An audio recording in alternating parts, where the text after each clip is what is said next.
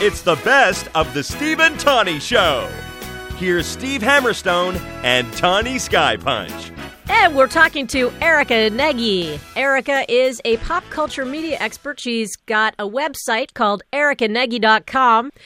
Now, I have to admit, I need to get your advice on something. I'm a local celebrity. I would think it's fair to say. Wouldn't you see? Here in the streets of Copaconk, people will go out of their way to yell stuff at Tawny as she walks down the street going about her business. I do. I get a lot of, Tawny Sky Punch, there's Tawny Sky Punch, get her. And there's, I get a lot of like, hey, Tawny, we listened to you this morning, you suck. My question is, do you get an extra shot of espresso in your coffee at the coffee shop? That's how you know when you become a celebrity. Oh, God, no. I'm not allowed in that coffee shop anymore. Because, you should know, in Copaconk, we have a local mom-and-pop organization here. I'm big fans of theirs, and secretly they do let me buy my coffee, but I'm not allowed to go in anymore.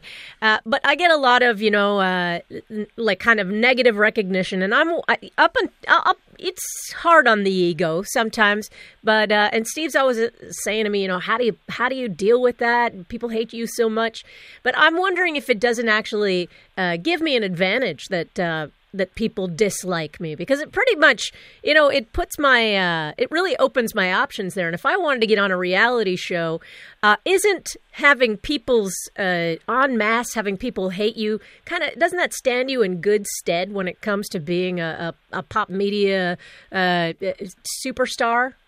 Unfortunately, the rules that we learned in kindergarten where everybody has to love you and be nice, they are not necessarily true in the real world. And I couldn't agree with you more. Look at the Kardashians. Yeah. I think half of Do we have to? One of the things Tawny did is and it was partially successful. I'm proud of this. She went out and spent some money and hired someone to stalk her. That's right. And it got a lot of news in the local press. I mean, it's a fairly small area we're in, the Copaconk area.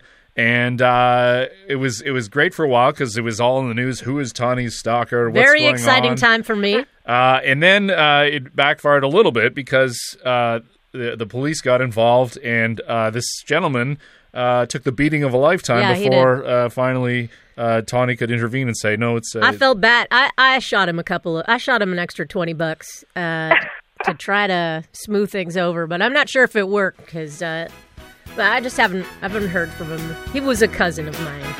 You've been listening to the best of the Steve and Tawny Show.